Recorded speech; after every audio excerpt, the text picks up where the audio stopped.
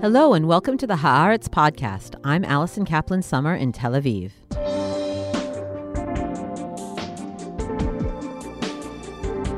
The shock of the October 7th attacks and the 4-month-long war in Gaza and on Israel's northern border have clearly reshuffled the cards when it comes to Israeli politics. Poll after poll has shown that if elections were held now, our Knesset and the Prime Minister's office would look very different than they do today. And the war has not only affected the political map in Israel. Obviously, it will affect the future of who rules the Palestinians in Gaza, as well as the West Bank, and increasingly as fierce debate over the war and Biden administration policy towards Israel remains in the headlines in the United States as the November 2024 election looms, it looks like what happens in Israel and Gaza will also affect who occupies the White House, Senate, and House of Representatives. Few analysts are able to clearly examine and explain what is going on politically in all of these arenas. One of them is Haaretz columnist Dr. Dalia Shenlin, and we were lucky enough to have her on the podcast to read these various political maps and share her insights. My conversation with Dalia coming up.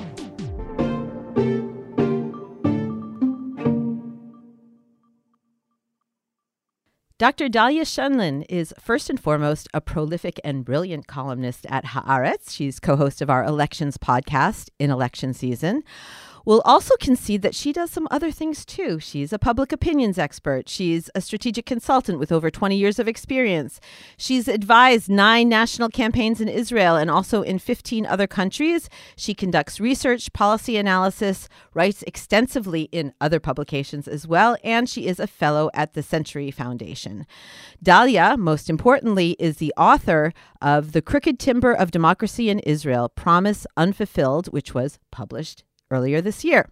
Dalia, how are you holding up these days? It's tough, but thank you for that kind introduction. And I'm sorry to have to admit that I write for anybody else other than Haaretz. It's okay. It's okay. We forgive you. So ambitiously, I would like in our conversation to make full use of your expertise in all arenas to talk about Israeli politics, U.S. politics, Palestinian politics, maybe touch on world trends and predict the future of Israeli democracy. How's that? A characterization of everything. Exactly. So let's start with Israeli politics. I want to start with the question that we here get the most on any of our public forums, on the podcast, webinars, etc. Poll after poll is showing that since the beginning of the war, Israelis are fed up with Benjamin Netanyahu. We have billboards on every highway telling him to go away. There are demonstrations now calling for new elections, most recently this week pumped up by the Kaplan force, which was behind the demonstrations opposing the judicial overhaul. But Netanyahu is behaving as if he isn't going anywhere and is busy labeling anyone who wants new elections as being basically a traitor who's playing into Hamas' hands because they want us divided and we should stay unified. Do you see any scenario where Israel will be free of Netanyahu in the short term, or will the reality of our politics? He controls the Likud.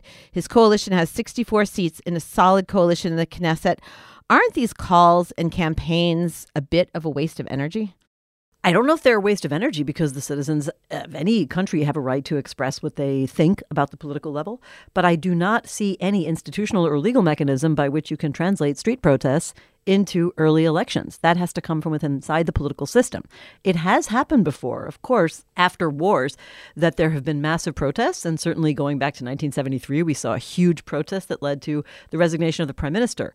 But I dare say this is a different kind of prime minister. He doesn't have a sense of responsibility or shame. I don't think he believes he is responsible. And I do think he believes that anybody who's not with him is some sort of a traitor.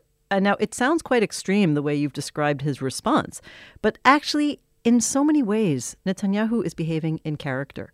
This is who he has been. He has made, kind of an art form of his political persona of calling on the Israeli public to be united, but also dividing them by targeting internal enemies and portraying anybody who's not united as in under his rubric as somehow against the state of Israel.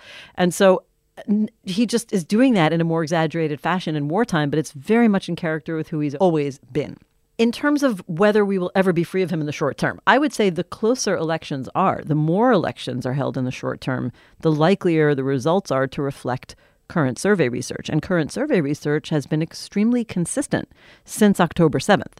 even before October 7th, from the beginning of the attempted judicial overhaul and the protests against it throughout 2023, the government had lost its 64-seat majority in survey research. All surveys throughout the year showed the government getting somewhere between 52 and 55 seats, including the last surveys, in September of 2023. And since October 7th, the surveys have all showed that the original governing coalition would get between 42 and 48 seats. And so I would say if elections are held in the short term, the original government would probably lose. But we don't know when elections were held because of the things I said in the beginning. All of the protests on the street can't force elections to happen if they don't manage to convince either those defectors from within the Likud or converge with some sort of other internal coalition crisis. And that's unpredictable. And we might not even actually see elections for another year, by which time the polls could be rather different. Have you found that the focus on Netanyahu can be a bit misleading when reading the polls or interpreting the polls? I found, especially for a lot of people abroad, they think that the groundswell of opposition to Netanyahu means that Israelis oppose him politically, oppose his stances on paper, or oppose the way that he's prosecuting the war. Is it a misinterpretation of the polls to say that rejection of Netanyahu means some sort of swing to the left or a rejection of the politics that he represents? And presumably, do we assume that Israel after October 7th is going to be more right-wing than Israel before October 7th? And how do we see a non-Netanyahu yet right-wing Israel when you look at the polls? Well, this is a sort of amalgamated but very interrelated question. And I actually quite like the question about Netanyahu because, yes, I think it is very misleading to look at Netanyahu as the start and end of all of Israel's current problems. And frankly, he's not the sole reason for many of Israel's longer-term problems. In fact, I think we give Netanyahu a huge amount of credit for completely shaping or reshaping Israeli society and politics. But in many ways, his policies have been a continuity to many of the policies before. And let's just start with the big picture. I know we're going to move quickly to the current events, but on the level of big picture, people often blame him or credit him, depending on which side you're coming from, for killing the two-state solution, for destroying the peace process. But in fact, it's been all governments of Israel since 1967 that have either established or deepened or expanded Israel's presence and hold over the occupied territories, with a couple of exceptions being the Oslo Agreement and the disengagement. But going around those things, every government of Israel has deepened, has expanded settlements, and managed not to or failed to sign an agreement for permanent status arrangement with the Palestinians. I'm not saying the Palestinians are blameless either, but Netanyahu is, continuing along an illustrious trend of Israel expanding and deepening its hold over the Palestinian territories and leaving the conflict unresolved. So I think on the big picture, that he does represent continuity. And for that reason, it is a mistake to credit him with, certainly, he's not the only person to have failed with relation to the conflict and on many bigger issues, for example, Israeli democracy itself. And we can talk about this when we get to the book, but the foundations of Israeli democracy were partial and weak long before Netanyahu. He capitalized on it, he deepened it, but he didn't start it. And by the same logic, when Israelis are rejecting Netanyahu, that doesn't mean that they are thereby embracing, for example, left-wing views, or that they have committed themselves to ending the war or reaching a final status agreement with the Palestinians based on two states, or even truly getting to the bottom of what it would mean to really strengthen Israeli democracy. It simply means when they protest Netanyahu, they think he's been in power too long. They think he is not making decisions based on considerations of what's really for the good of the people, or based on security considerations. They think he is tainted by his corruption cases, and they think that he is behaving like a megalomaniac. But it doesn't necessarily mean they're, stepping back and seeing the big picture of the issues Israel needs to resolve. And certainly based on current polling, it does not mean that Israelis support an end to the war. And even support for a ceasefire is highly qualified, usually limited to the framework of a hostage release deal and for a limited amount of time, and even then, very politically divided.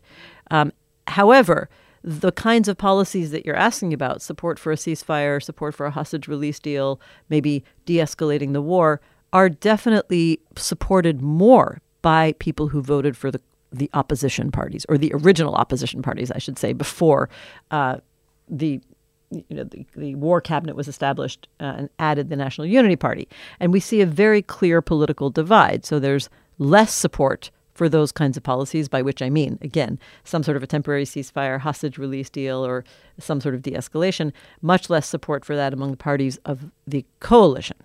So you talk about the happy hawks and Yes, I do.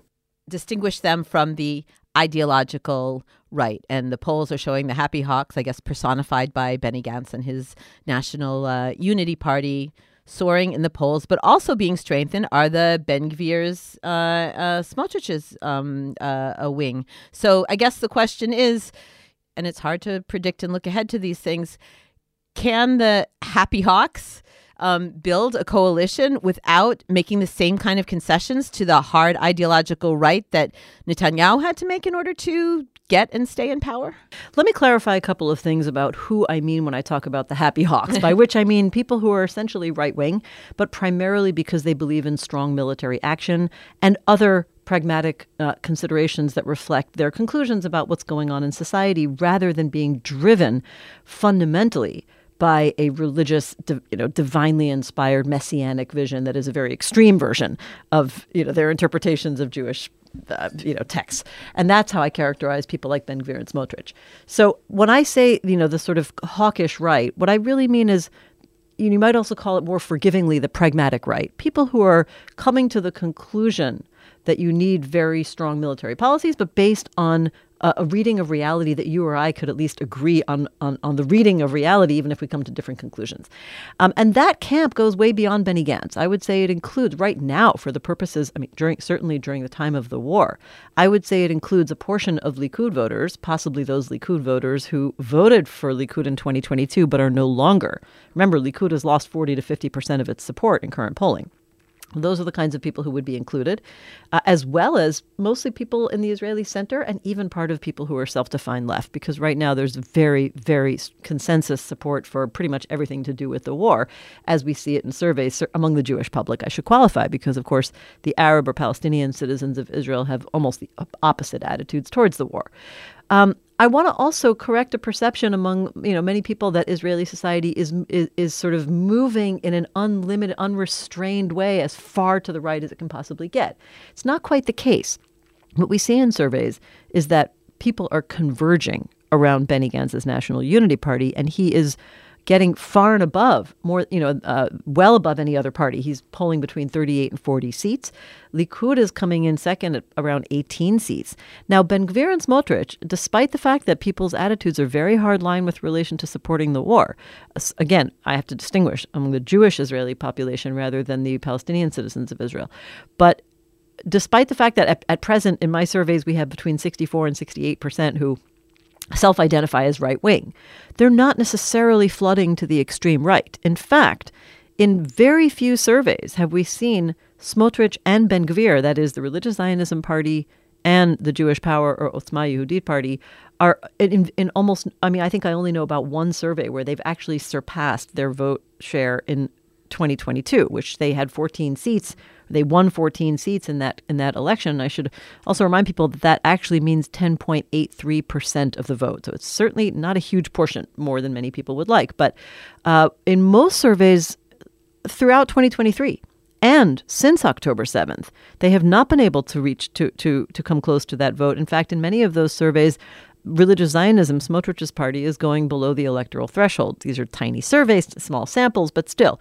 And so Ben-Gvir alone does seem to be doing better, but he's really just taking the votes of people who already were voting for one of those two parties, which ran together as a combined list or as an amalgamated list in 2022.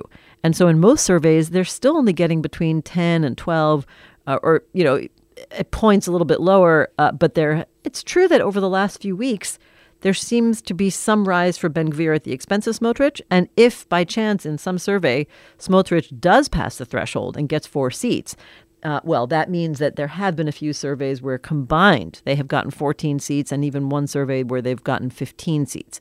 But I would say it makes sense because we do think people are going to be moving to the right. I certainly have made that analysis based on historical trends, such as what happened after the Second Intifada and other phases of violence, escalation, especially when it involves violence against civilians. We can expect to see Israelis moving further to the right. But so far, what we really see is that the center of political gravity has moved to what you could call the happy hawks, the hawkish right, the militant or the military or pragmatic right wing. Well, when you crunch the numbers, again, with the current polls, and if the election was being held tomorrow or in 3 months or however, can you see any kind of path for the happy hawks, for the centrist whatever thing that you see coming together with the weekend Netanyahu? Do you see how they could put together a coalition? Because they would have to get together either with the far right, either with the ultra-Orthodox Arab Israelis. Do they have a path to a majority? Well, of course, because the opposition parties from the original opposition, again, before Benny Gantz's party joined the war coalition, they're getting between 69 and 71 seats. So they easily have a majority. It depends on which parties go in. And that's without the ultra-Orthodox. Okay. So, when all but with Ram, with an Arab party. Yeah, but I mean, Ram is only 5 seats. I mean, if you're polling regularly, as all those opposition parties together are getting between 69 and 71 seats, they can afford to drop 5. So they might take Ram, but not Chadash, Tal, which is the more likely option. And so there's there's numerous pathways. And also, I think that it might want to keep our eyes on some of the parties of the original coalition. For example, I'm keeping my eye on Shas. Why am I keeping my eye on Shas? Because Derry's not very happy with Bibi. Because Derry's not very happy with Bibi. I'm glad I'm not the only one who's noticed it. I mean, he's come out in numerous times saying things that break just a little bit from Bibi's line. It seems almost like, kids in kindergarten who were best friends for like so many years. And then, one member of the club dissed the other and made a new best friend. And that's Netanyahu, who used to be so tight with Aryeh Deri. They were like inseparable. Aryeh Deri was incredibly loyal political ally and stuck with Netanyahu through so much. And now Netanyahu seems to be pandering even to either Ben Gvir or Smotrich on any given day. And we're recording this at a time when it seems like Netanyahu has basically thrown his security chiefs under the bus when it comes to what will happen in terms of which Muslims will be allowed to pray at the Al-Aqsa compound during Ramadan. And instead, he's choosing what seems to be an insanely inflammatory policy dictated, I don't know how else to put it, by Ben Gvir. Right. And that's the kind of thing that I think may be feeding into Aryeh Deri making some rather sort of interesting statements that have just broken a little bit, taking more moderate positions, kind of like marching to his own beat with relation to Netanyahu. And, as we know, the ultra-Orthodox parties have overriding interests in being part of an Israeli government so that they can try to secure budgets for their very, limited sectoral populations. And I wouldn't be surprised if that kind of thing is in play after the next elections as well. But as I said, the original opposition parties have pretty, such a strong majority in surveys now that they would have plenty of room for negotiation, except that I have to qualify because that is now. And those surveys have been very consistent. If elections were held in 3 months, I expect the results to look like the trends I just described, but they will not be held in 3 months. Which is why, shocker, it appears that Netanyahu is trying to delay elections for as long as possible. It does appear like that. And I'm glad you put it like that because I keep getting asked if Netanyahu is delaying for the reason that he wants his government to remain in power. It would be very easy for me to say, absolutely, yes, he's the most cynical politician on the planet. But I don't know what's going on in his head. I'm not a brain surgeon. I'm not a neurosurgeon. I'm not a psychologist.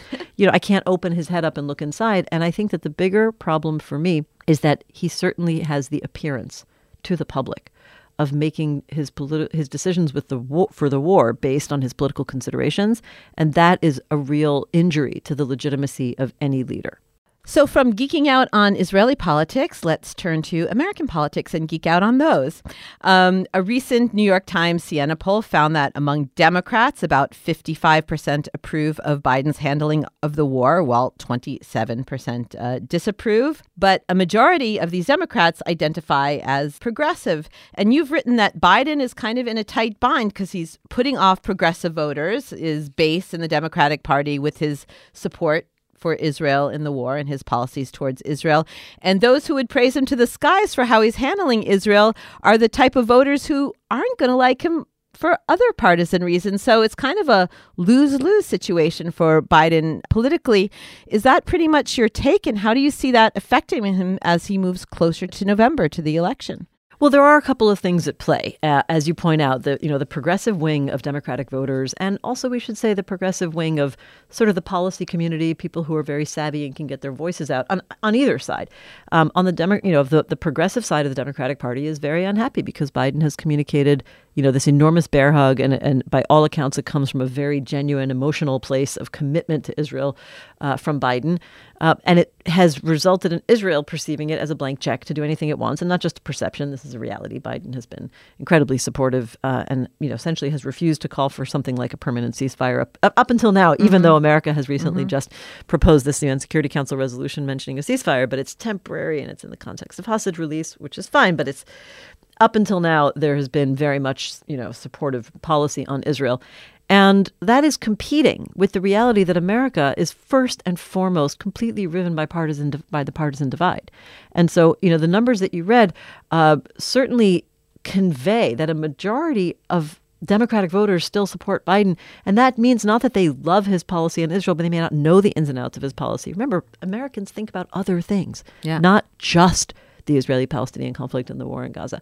I mean, that's what we're used to, but it just seems like there's a change there because we see these, progressive left in the streets yelling against Biden and against his policies. And we see, I would say, influential voices, policy wonks, as you put it, from the Republican side, or certainly from what might be called the equivalent of the Happy Hawk side. I'm looking at you, Foundation for Defense of Democracy, who basically are mostly supportive of what Biden has done so far because they see him supporting Israel's very, very powerful military reaction and America also taking some military action in the region. And we see our likely Republican candidate, Donald Trump, appealing to isolationism by saying we shouldn't give Israel any aid. It should all be alone. So, will that change how right-wing and left-wing Israelis look at the elections in 2024 from the traditional, the Republicans are good for Israel and the Democrats are bad for Israel?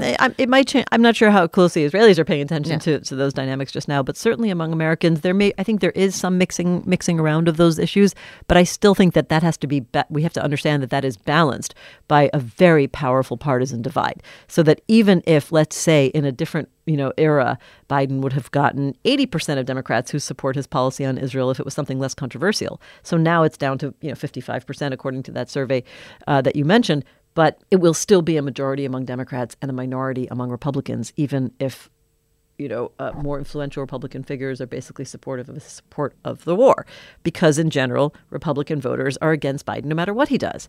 And so both of those things are at play. In our last podcast, I spoke to Ben Samuels, our Washington correspondent, and he said this dream that the Biden White House and the State Department has of pulling off this hat trick of hostage release and ceasefire and a grand Saudi-Israel normalization, big package tied up with a bow, that they don't believe this is pie in the sky. They think this is actually achievable and that is going to somehow move Biden forward, as a grand foreign policy master towards the 2024 elections. Do you see this as at all based in reality in terms of how it's going to help him in the race? I think there are two questions there. Do I see that it can happen before the elections?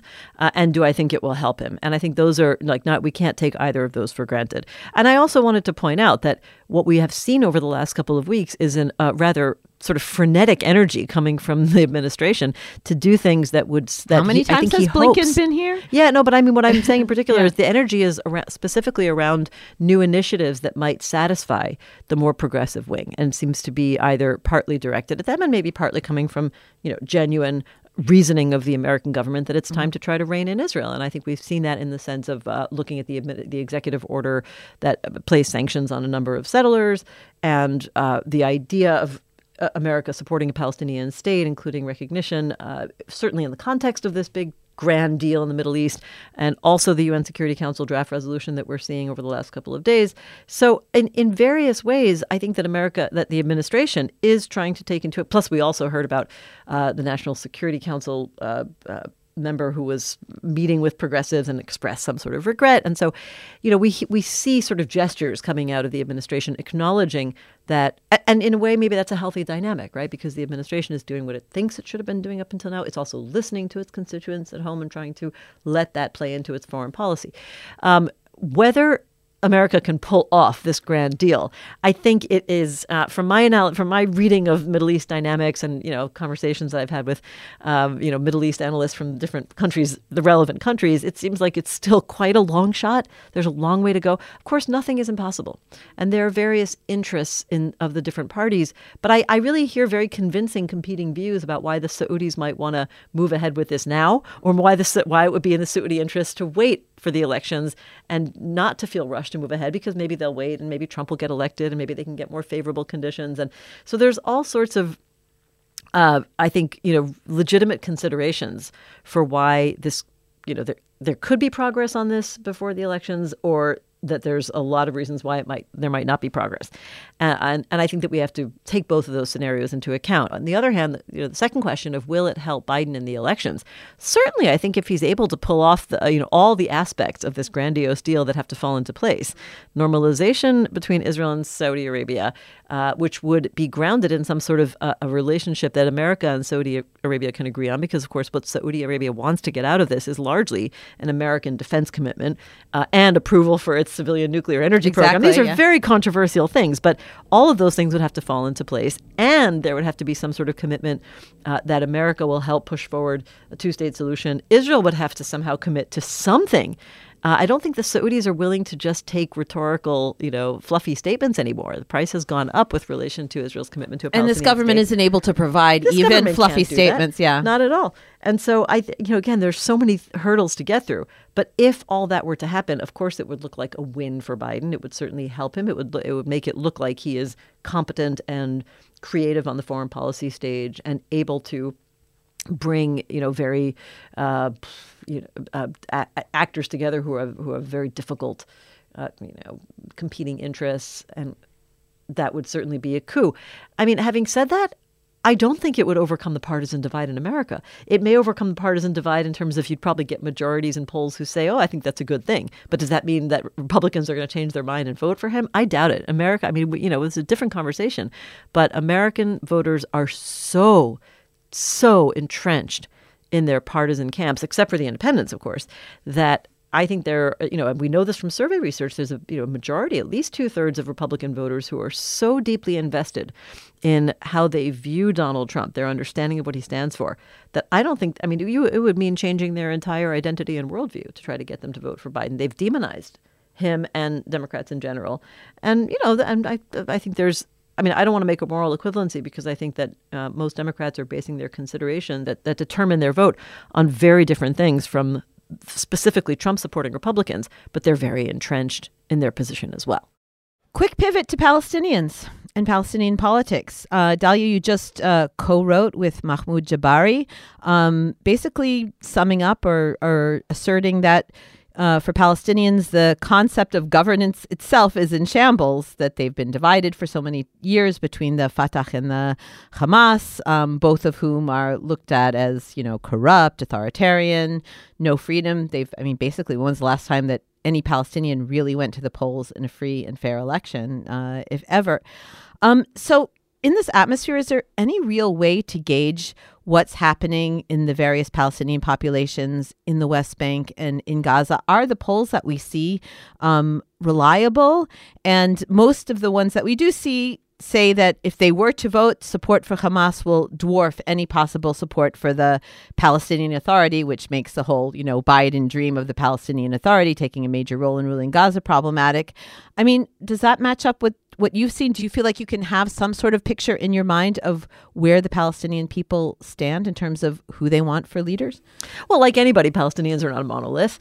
And I think that in any society, I'm a big believer. I was trained also to do quantitative and qualitative research in order to supplement what we know from the numbers with how people explain it and what they think about it, how they feel about these things. That's why we're asking you. Yeah. Exactly.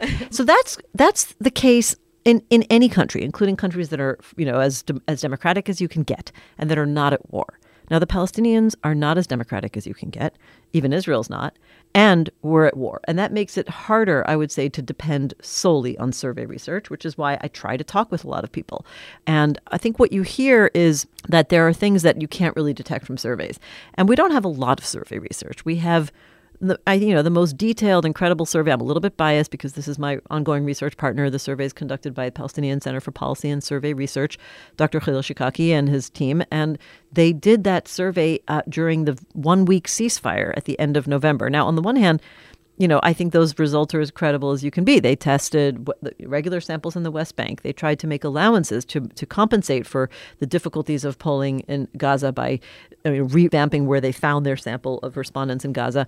And the results are not surprising. I mean, every time there's an escalation with Israel, support, an Israel-Hamas escalation since late 2008-9 to the present, support for Hamas goes up because Hamas is seen as the only actor who's really challenging Israel at a time when, from the Palestinian perspective, what Fatah has stood for. And I should say, Palestinians don't vote for the Palestinian Authority. They vote for parties. And Fatah, the dominant party in the Palestinian Authority, has made its brand that it advances the Palestinian national cause through diplomacy.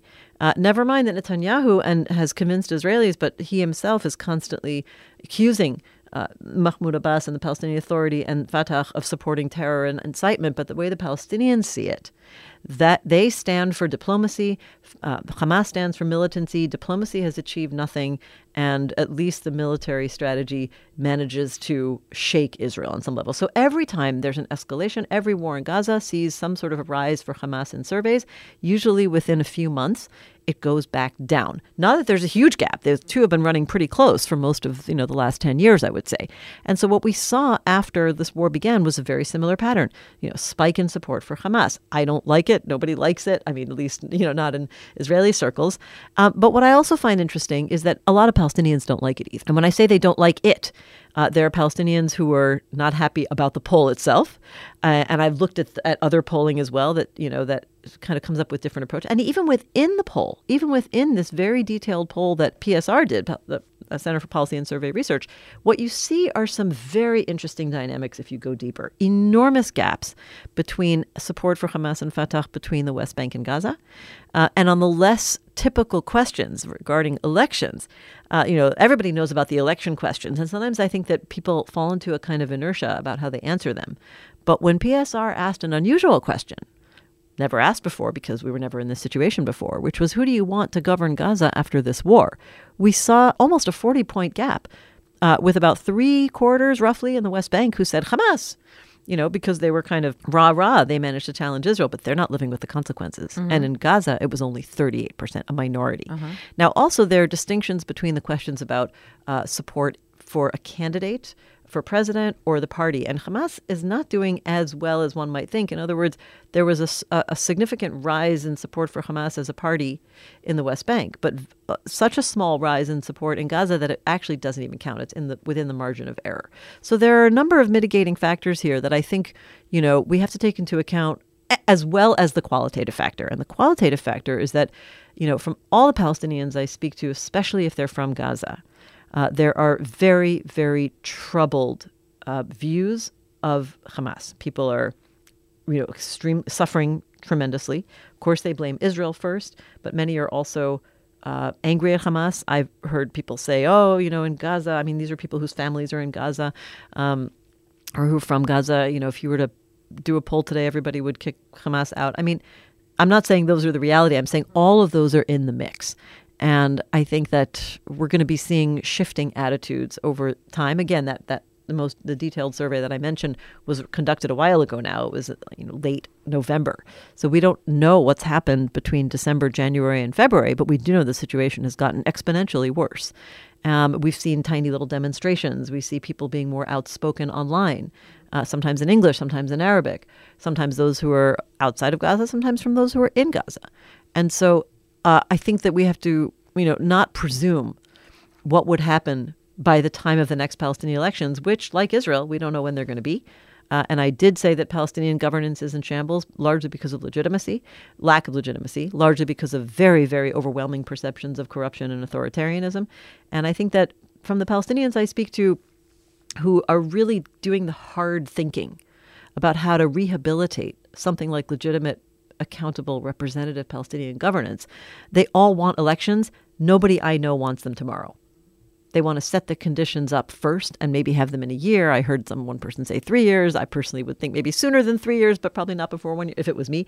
But I think that by that time, we might see different circumstances and certainly different attitudinal trends. Your book, Dahlia. My book. Crooked Timber had the luck or the misfortune to be published, weeks before the October 7th attacks? Yeah, just a couple of weeks. You were just about to go out and talk all about the future of democracy, and the news cycles all of a sudden ate that opportunity. You wrote your book out of deep concern for Israeli democracy and what you saw as relentless attacks on the rule of law, and you wrote it even before the judicial overhaul and the pushback and the eruption and attacks on institutions in Israel. So the question of institutions and belief in them is even more damaged after October 7th, even the one most revered by Israelis, the Israel Defense Forces. You hear over and over and over again after October 7th, people, these tales of heroism and the society coming together, that we're a wonderful people with terrible government, terrible institutions, or ones that have failed us at least. Having published your book and having focused so much on democracy, how do you view the effect of what Israel is going through now in the short term versus these long-term trends in history that you examined so well in your book? Yeah, thank you for the question. Maybe I'll start with what happened in 2023 before I get to the war, which is that, throughout, I basically finished the first full draft of my book. It was a rough draft, but I finished, the first full draft just shortly, about 2 weeks before the elections in November 2022. So I didn't know what was going to happen in 2023. I didn't know that they were going to, that the new government was within days was going to announce a plan for a radical, essentially takeover of the Israeli judiciary by the executive branch. I didn't know that it was going to be met with a huge sweeping protest of the scale that it did. Some of these things were, I predicted in a minimal way, but I don't think I could ever have known exactly how they would have played out. Having said that, I think that the reason I wrote the book was, yes, because I saw long-term assaults, starting from the Israeli judiciary, but I decided that to understand that, you had to really look at what was the nature of democratic values, institutions, practice on the ground. First, I thought you have to go back 10 years. Then I thought you had to go back 30 years. Then I realized you had to go back to the beginning of statehood. And then I realized you have to go back to early Zionism. So I went all the way back. But all to say that I think that if you really look at this historical analysis, some sort of crisis, real crisis leading to, potentially dysfunction was inevitable because there were too many. Every democracy has contradictions and stress and tension between values that might seem irreconcilable. But you have political institutions that are there to have those debates and contain them from becoming violent. And I think in Israel, our particular forms of contradictions, or what I consider to be cracked or missing pillars of democracy, were just deeper. If you really are striving to have a democratic society, it was irreconcilable with Israel's practices on the ground pretty much throughout its history in different ways. And so I think we were leading to a crisis. So what happened in 2023, again, I don't want to pretend that I could have predicted exactly how it played out. But to me, I didn't have to revise any of my historical analysis when I saw what was going on through 2023, because it fulfilled what I saw as the unfulfilled promise of democracy, leading to a crisis between institutions and Israelis realizing that they had a very, very weak basis for the democracy they took for granted. And that if they really committed themselves to liberal democratic values, it would clash with many of the significant practices in Israeli life, whether it has to do with the relationship between religion and state. Israel basically is a society that lives under religious influence over public and private life, not something commensurate with a democracy. And eventually they'd have to realize that the most undemocratic practices have to do with occupation, not only implemented against Palestinians, but that have reverberations on Israeli citizens as well, which is maybe complicated, but I could go into it, in a longer conversation, or people could just read the book. Read the book. But what's interesting is that Israelis did not really put those together. I cannot claim, I don't agree with colleagues, who say, the anti-occupation bloc was growing over the course of 2023. I did not see that in surveys. And frankly, I didn't really feel it in the demonstrations myself. But I think Israelis still had a long way to go, but at least they were opening up big questions about democracy during 2023. Now, with the war, It's interesting because there are some competing trends, right? Certainly the initial plan for the judicial assault of this particular government has been mostly put on hold, and it was kind of on hold anyway, although they did pass the major legislation. I think we have a story up on the site right now as we record about how underneath the surface they're still pushing ahead with it. So that's what I was going to say. So on the one hand, it looks like the initial judicial overhaul was on hold, and of course the Supreme Court, which rejected the law that would have limited the court's ability to use the reasonability basis. But at the same time, that also means people's attention is diverted and the government is able to move ahead in tiny incremental ways, of a technique that has served Israel so well over the years in advancing policies that it knows essentially conflict with democracy and possibly with, international law, such as occupation-related practices. And by the same logic, if you want to undermine the Israeli judiciary and you're worried about a huge sweeping social backlash, it's very convenient that there's a war going on that makes people focused on survival and be able to do things like interfere in judicial appointments or try to stymie the work of the Judicial Appointment Committee because you don't like the identity of the justices or you haven't been able to re-engineer the Judicial Appointment Committee as our Justice Minister wanted to.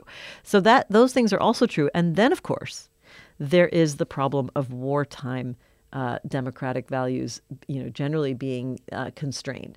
Right. We have a communications minister who is hell-bent on not allowing certain international media to be able to cover this war, who would like, if he could, to re-engineer the entire Israeli media scene so that there would be less critical media and more support for essentially, government loyalist media. And I think that in many ways, of course, we see the police have cracked down on demonstrations or have broken up. Certainly, they've tried to prevent anti-war demonstrations in Arab localities because they did not want anybody to be expressing solidarity with, civilians in Gaza being killed, for example. And they accused just all of them of essentially supporting Hamas. That has changed somewhat over time, but not much.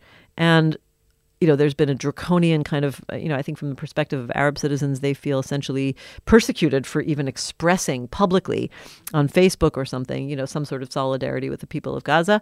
And so they feel cowed into silence. I think that they feel, very severe democratic rollback if they ever felt that Israel was democratic. And of course, political dissenters and, among the Jewish population as well, left-wingers, people who are critical of the war. So all of, war is not good for democratic values in general. It might provide cover for this government to continue to advance some of the initial judicial overhaul policies. And even at the same time as it seems to have paused the original program that the government wanted to implement, which was already kind of, struggling because of the major social backlash. But I do think it's interesting that the democracy movement mobilized civil society to an incredible extent. And nobody knew the war is coming. But the fact that civil society had been so organized, so mobilized, so kind of ready to do more with its newfound, people power, that it was able to snap into place, certainly to help other civilians in the early terrible days of the war when people were killed and displaced and, and the state was totally unprepared. And now I think it's already been shifting roles to try to mount a campaign that is more critical, openly critical of the government. And we're seeing those protests on the street most Saturday nights for the last number of weeks. And so I guess it was fortuitous for the portions of Israeli civil society that are committed to democracy, at least as they understand democracy now, fortuitous for them that they had that infrastructure already mobilized and in place from all the work in 2023 to be able to make the case that this government not only represents a threat to democracy by trying to overhaul the judiciary, but also represents a threat to the state itself for its incompetent leadership, its failures on October 7th, and what people increasingly see as uncertain aims of the war. So all of those things, I think, are behind the protests that we're increasingly seeing on the street that are not just far-left anti-war protests and not just the very, very cautious protests in support of hostage release, but these active anti-government protests that are leveraging the energy that we saw on the street throughout 2023. So not to pin you down or anything, but I think I'll ask you as a final question, is what you've seen unfold over the 4 months, does that make you feel more optimistic about the future of Israeli democracy or more pessimistic? I know what listeners and you probably want me to say, because people always ask me to find some sort of hope. And say what you think, Dalia. What I think is that ever since October 7th, I cannot create things that aren't there. It's a very pessimistic time. It's very hard to see a way out. The destruction is so vast. And when I say the destruction, I mean the destruction for all of us, because I see Israelis and Palestinians as completely intertwined in terms of our fates are interdependent. We're not the same people, but our fates affect one another. And when I say people's lives have been destroyed, I mean the people whose lives were destroyed, on October 7th, Israeli civilians who were killed and traumatized and displaced, the vast Palestinian destruction of civilian lives in Gaza, not to mention the infrastructure, complete ruination, and of course, everybody who was suffering from living under conflict before October 7th. Palestinians were living under essentially a closure in Gaza for 16 years. Israelis in the south were living under rocket fire, and all of us had to deal with regular escalations and occasional attacks on civilians on both sides, with Israel being, of course, the far more dominant power politically and militarily and economically. And so put it this way, it wasn't a good time before October 7th. It was a very, very demoralizing time. I mean, if you look at survey research, the joint Israeli-Palestinian surveys that I've conducted, the last one Khalil Shikaki and I conducted was in December 2022, after the elections, before the establishment of the government, and we were gobsmacked at how negative views were towards one another. We had never seen it so bad, and we'd never seen attitudes towards, for example, a two-state solution so low since the 1990s. And so that was all before, long before October 7th, and so it's basically just gotten worse. Having said that, there's only one thing that has kept me personally, Dalia Shenlin, a little bit, anchored, maybe even overstating the case, but at least a reason to feel like a human being. And that is the fact that before October 7th, I had what I feel privileged to have had very strong relations with Palestinian and Israeli Jewish and Israeli Palestinian friends, colleagues, equals, or people who I consider way above me and I admire them, who are my partners, and I work with them, and we work together, we think together, we enjoy, we were friends and colleagues, and the partnerships are about envisioning a different future. Those are the people I work with in A Land for All, the movement advancing or advocating for two states in a partnership confederated model, organizations like Standing Together, which, in the past I respected them, but I may have thought they were, a little bit kind of feel good. But now I think they are an absolute critical lifeline to the reality that there is no way out of this nightmare unless we start truly internalizing, A, that we are equals, B, that we are interdependent. The we, when I talk about we who are suffering or who have hope or whatever, I mean we, Israelis and Palestinians. We are inseparable. We're not the same, but we're inseparable. Well, we will grasp onto any bit of optimism we can hold on to at the moment and to close out the podcast with. Dalia, thank you so much for coming on and sharing your incredible, vast expertise in so many political arenas. Thank you for excellent questions and for inviting me onto the show.